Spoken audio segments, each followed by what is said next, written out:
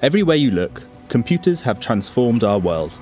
On desktops, in our pockets, on our wrists or our washing machines, modern computers underpin the modern economy and have driven incredible economic and societal progress.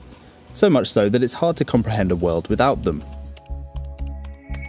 Computers have become exponentially faster and more powerful since the first room-filling, general-purpose digital computers were cobbled together in the 1940s. But the principles behind the technology have remained the same.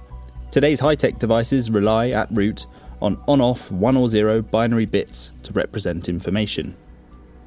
In just the same way as those first classical computers Alan Turing and his colleagues worked on at Bletchley Park.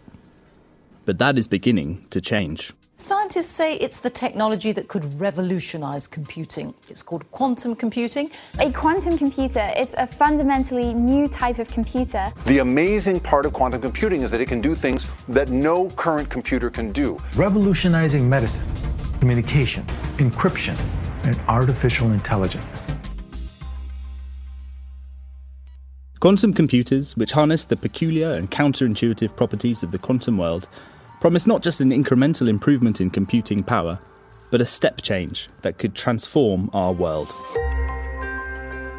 Welcome to New Foundations, a podcast about innovation and social impact from Economist Impact. In this episode, we'll be asking what quantum computers might be capable of by looking at one promising area of its potential application, healthcare, and in particular, drug discovery and development. This podcast is supported by Pictet Wealth Management, and we thank them for their support.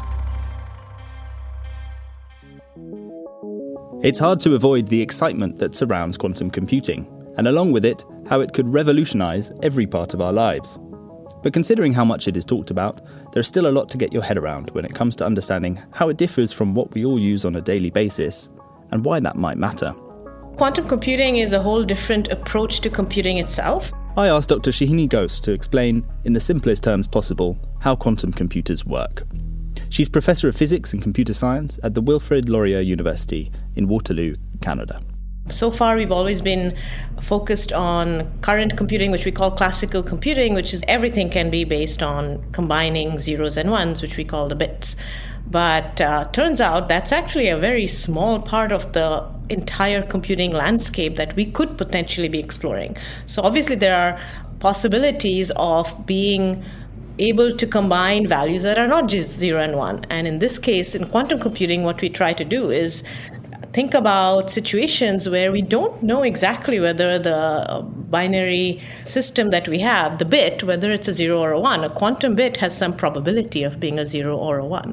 So that might seem like it's not very good for precision computing, but the way we like to think about it is that we're just expanding the landscape of where we can be doing computing beyond just 2 points, which are just 0 and 1, let's say, to a larger area where we can move between those 2.0 and 1 in such a way that there are multiple paths, because each combination of some probability of being 0 or some probability of 1 corresponds to perhaps a different path. So when we have a lot more paths to travel, it's like being able to get from point A to point B in different ways, and perhaps there are faster ways than what we knew before.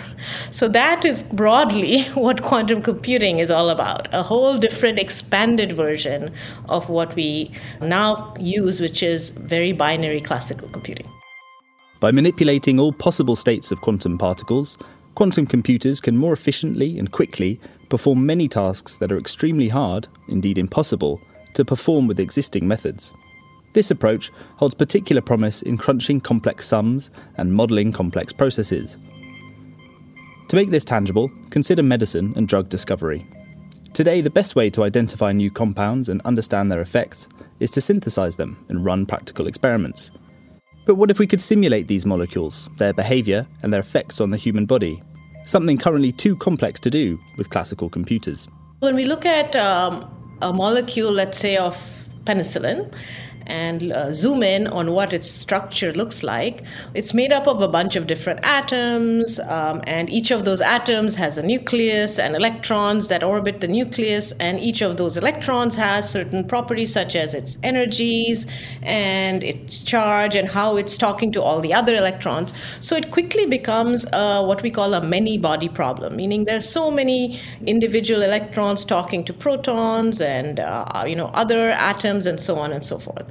However, on a classical computer, trying to calculate every single one of those properties and interactions precisely would take an exponentially growing amount of memory and resources.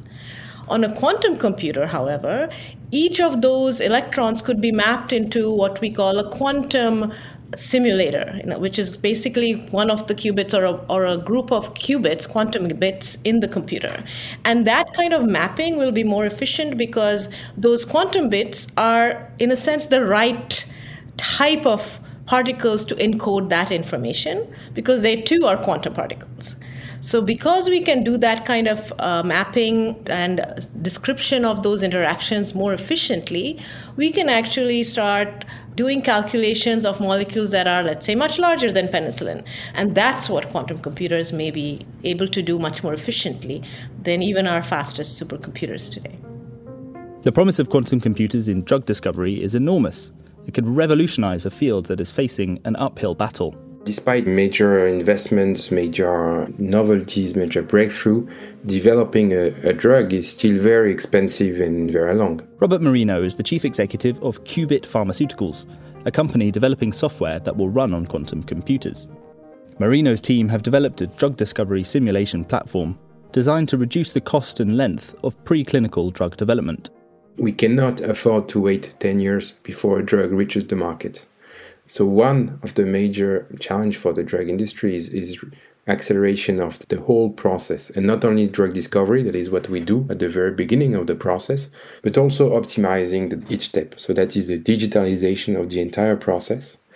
And when we mention digitalization, it means that there will be several complex mathematical operations to perform. It might be search in very large databases, some optimization, forecasts, etc. And all these computations are complex. Some problems are NP-hard. That means they cannot be solved on classic computers. And that's why quantum computers may solve major problems also for the pharma industry. So wherever there are complex math that cannot be solved on classic computing, people should look at what quantum computers could do or could help bringing for these problems. So how will you be applying quantum computing? What's the goal you're working towards? Our business is starting from a target in the human body, so protein, RNA, etc., to be able to identify, generate, optimize, and validate a drug candidate so that then pharma or biotech companies will be able to bring that candidate through the different preclinical and clinical phases. So we have been able to identify in the entire workflow complex computations that are small enough to run on quantum computers within the next 5 to 10 years, complex enough that they cannot be accurately solved on classic computers, and also valuable enough that it justifies investing in R&D and using more complex and more expensive computer time than what exists today. And how are you going to be developing these applications without, in effect, a functioning quantum computer to run them on? Today, of course, we do 100% of our computation on classic computers because quantum computers are the ones that are available are prototypes. So we develop the software, they are ready, and whenever the machines, the quantum computer are ready, the software will be deployed on them. So we start already to invest, and we run our software on emulators. These emulators allow us to validate that the software are robust, that they perform the computation the way we want, and for us, we are looking at the business impact. This podcast is supported by Pictet Wealth Management. Frédéric Decrozet, Head of Macroeconomic Research at Pictet, gives his view on the future of quantum computing.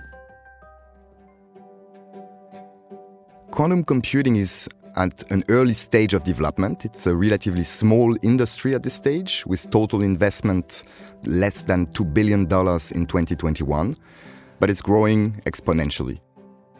Quantum computing is a fast-growing technology which requires further innovation, further funding, both public and private, and a lot more needs to come in from both government and companies on this area. In turn, digital infrastructure will need to be adapted accordingly. Companies will need to review their processes, databases, and security processes. Quantum computing should make a number of industrial and technological processes more efficient by solving very complex optimization problems, but also in some cases, solving some previously intractable problems.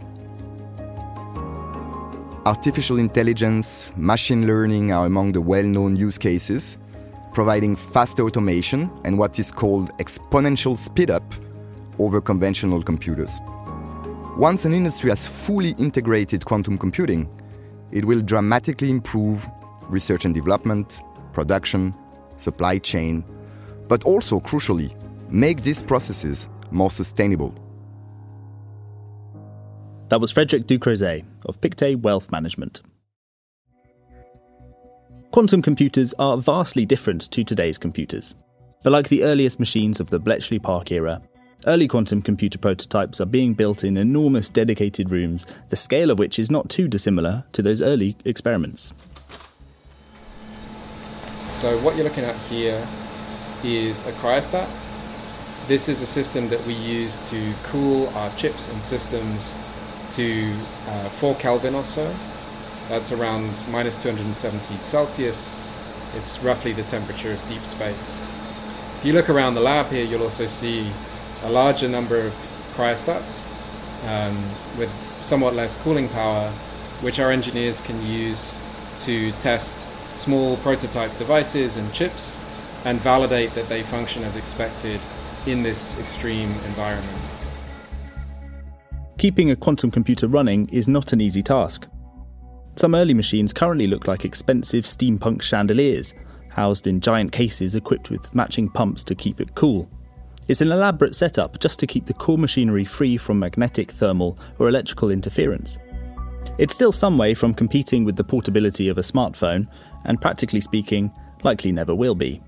But the advance of quantum computing is following a similar path. Quantum computing today is at the stage where conventional computing was in the very early days. This is Pete Shadbolt, co-founder of PsiQuantum, a company with ambitions to build the world's first commercially usable quantum computer.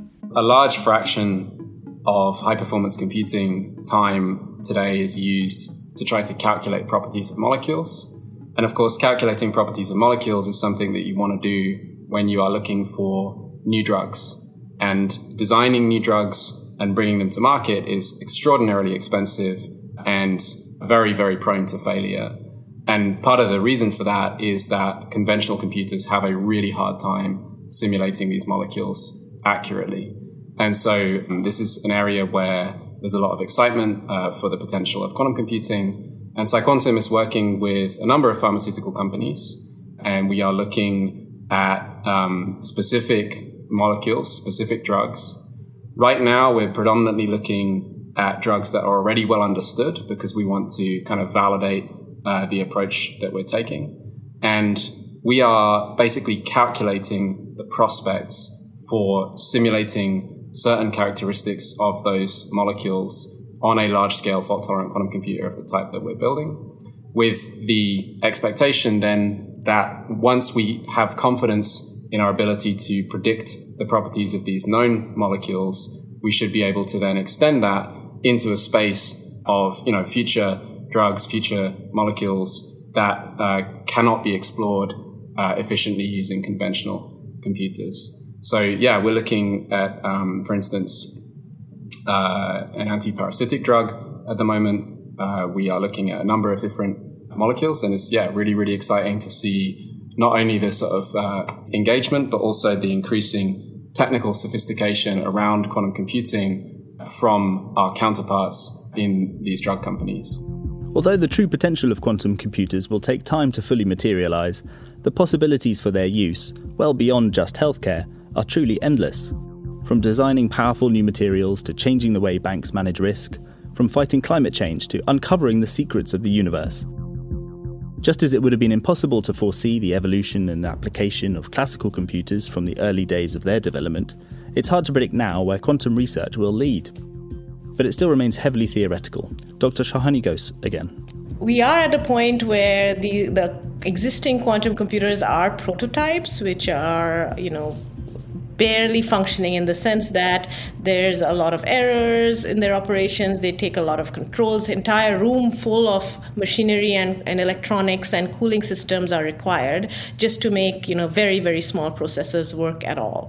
So no quantum computer in the world today has done any problem that cannot be done on a regular computer so far. So how do we go from our position now to fully operational? What's the biggest challenge? There are many challenges, but I think the one that is most, I'd say the most pressing, but also probably the biggest barrier is to be able to address this question of errors. All computers have errors, including our current computers. And so all of our devices are constantly doing error correction in the background. To do error correction on a quantum computer is even more challenging because the information itself is very fragile, and even the tiniest kind of disturbance from the surroundings or the environment or heat or noise of any kind can absolutely destroy all of the quantum information. So to keep the system completely isolated is almost impossible. Therefore, you assume that there are errors and we have to correct them. And nobody has actually been able to implement large-scale error correction to build these efficient quantum computers that are robust for the future. So this is why the challenges are basically open challenges that will require engineering, but perhaps even some new types of approaches to, how do you design and build good protocols for error correction. And besides that, we know in principle that these machines would work if they could be built. But there is no real way to predict what kind of, for example, energy requirements they would take. And currently, of course, that's not a focus because researchers and companies are focusing on whether they would work at all. Even if it takes a lot of energy, if there are certain problems that they can solve that are really important for humanity, then perhaps we should spend the required amount of resources and energy to make it happen. But in the long term, large-scale quantum computers, we'd have to solve the energy problem, we'd have to solve the error correction problem, and then think about how it can be scaled to be really robust and efficient. And we're a long way from there. I don't know, perhaps 10 years, perhaps 20 years, but there's a lot of excitement and activity as well. So who knows? Humans are quite ingenious. Mankind has never been put off by a challenge, especially the scientific community. The huge potential of unlocking nature's secrets and understanding problems that could only be dreamed of are what excites those involved. Here is Pete Shadbolt again. Quantum computing has this kind of astronomical potential, and huge teams around the world are spending a huge amount of time and money trying to bring this technology to light. But today is the fact that nobody has a quantum computer that is really solving these types of dream problems that can't be solved any other way. And that is because nobody has been successful in building a big enough, high quality enough quantum computer. PsiQuantum was founded in 2015, and we have been exclusively focused on building a very large error-corrected quantum computer. And by very large, I mean on the order of 1 million physical qubits. And so just to put that number in context, it's thought that you need around 100 working qubits for a functioning computer, but there's so much noise basically that you need around 1 million to end up with 100 functioning ones to correct for errors. So you're shooting for 1 million qubits within just a few years. And by contrast, Google's much celebrated breakthrough in quantum computing back in 2019 demonstrated a machine running on 53. So 1 million sounds ambitious. How does PsiQuantum think it's going to achieve this? PsiQuantum's approach to shortcutting the roadmap to such a large machine has been to recognize that over the last 50 years, something like $1 trillion has been invested into the semiconductor industry. And by that mechanism, you now have 1 billion transistors in your pocket, each of which does 1 billion things a second. And this is a science fiction-like manufacturing capability that, in my view, is the pinnacle of human achievement on this planet. And PsiQuantum's approach is to go and build the quantum computer in a laptop factory, basically. We want to leverage that incredible investment. We want to build our qubits on silicon using conventional silicon manufacturing techniques. And it gives me great pleasure to say that we are now doing that. So as of a couple of years ago, we have been building quantum chips in the production line of a tier 1 semiconductor foundry. So the same very rare, very capable fabs that build your laptop and your cell phone. We're building chips in those production lines shoulder to shoulder with consumer electronics. And that leverage is really the mechanism by which we think we're going to go very fast to that large-scale error-corrected machine. But all this isn't to say classical computing as we know it will become obsolete. Robert Marino from Qubit Pharmaceuticals. What we think is that there will be no hard switch between classic and quantum computing.